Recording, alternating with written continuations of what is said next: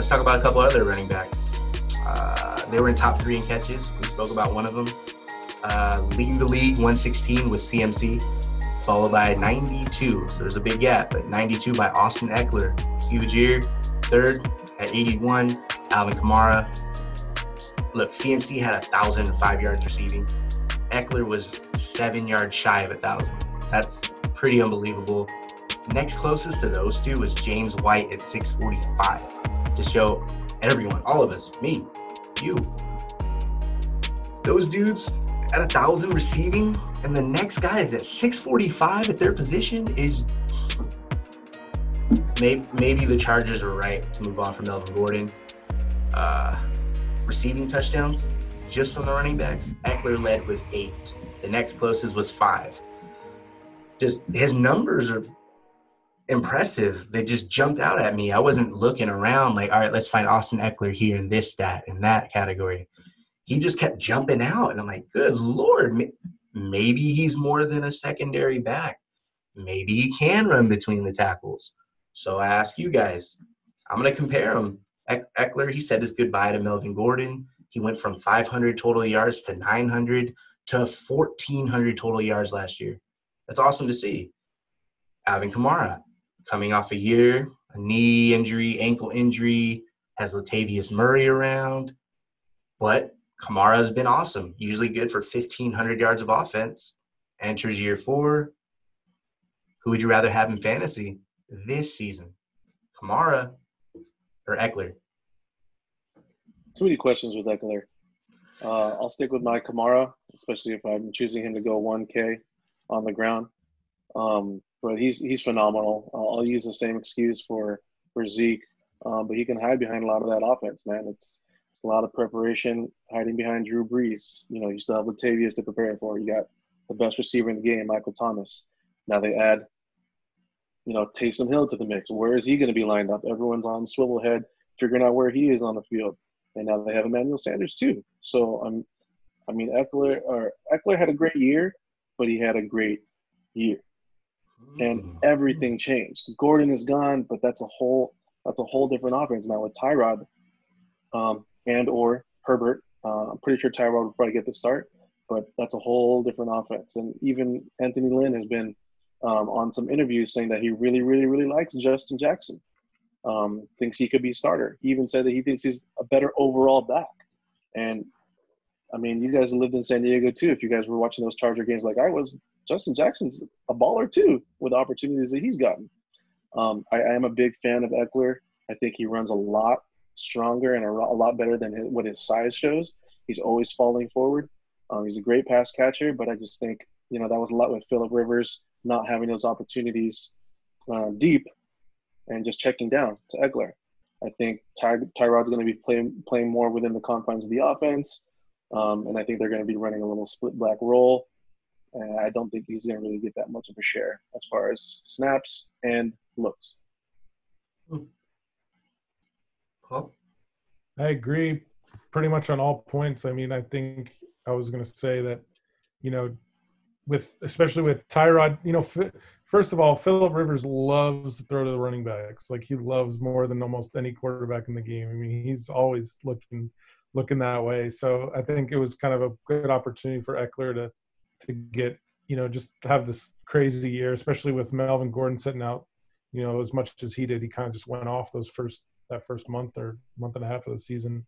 But yeah, I think to expect that same kind of level of production, I think you got to temper your expectations a little bit with, like Drew said, with Tyrod, and then, with Justin Jackson, how they're not going to just run Ekeler into the ground. He's a smaller guy. They want to preserve him. They want to keep him fresh. So I don't think he's just going to,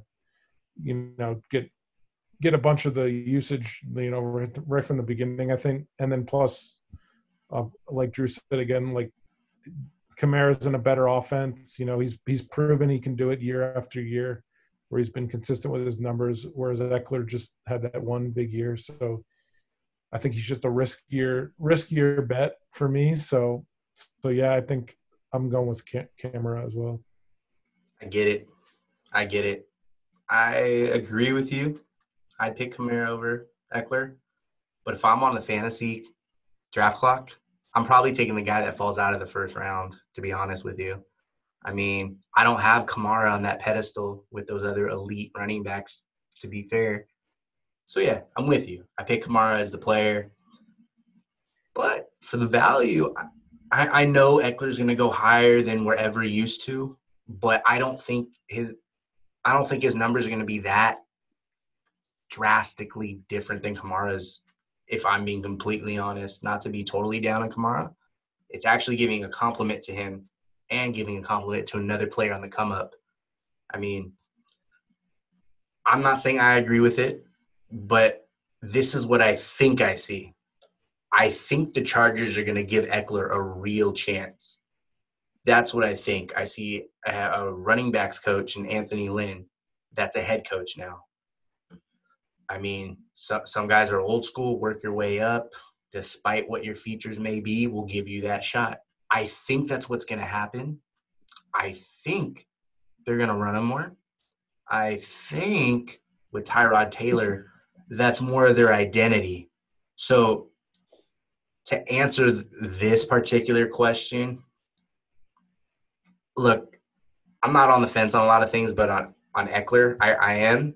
I'm on the fence, but I'm looking at the higher side, the more positive side than I am on the downside until I actually see him not produce with the touches he's given. Because we all have this screenshot of Ekeler, right? And that's when he's on the field, he produces, he's explosive, and he provides a spark. Yes. So I'm not saying he's going to be different than Phillip Lindsay and break out of a timeshare. I'm also not saying he's going to be Alvin Kamara, capable of a workhorse amount of snaps and touches. But I think he's going to get that chance. Do you guys think he's strictly a timeshare back that shouldn't even be in this conversation with Alvin Kamara? No, I don't think that's the be-all, end-all. Again, I really like Ekeler. I would, he's one of my favorite running backs in the league, even before this past year.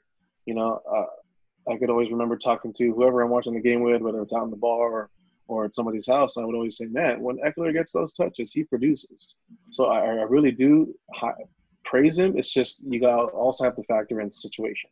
The only reason why I'm saying that is because there's questions there. I don't really question Kamara's role. For sure. The only thing I would say, if it's going to go up or down, Kamara's role is going to go up. So with Ekeler's, I don't really know. He gets like 17, 18 touches already. I don't know if his workload can go up. All I'm saying is when you see a guy that has talent, you're going to get the ball in his hands.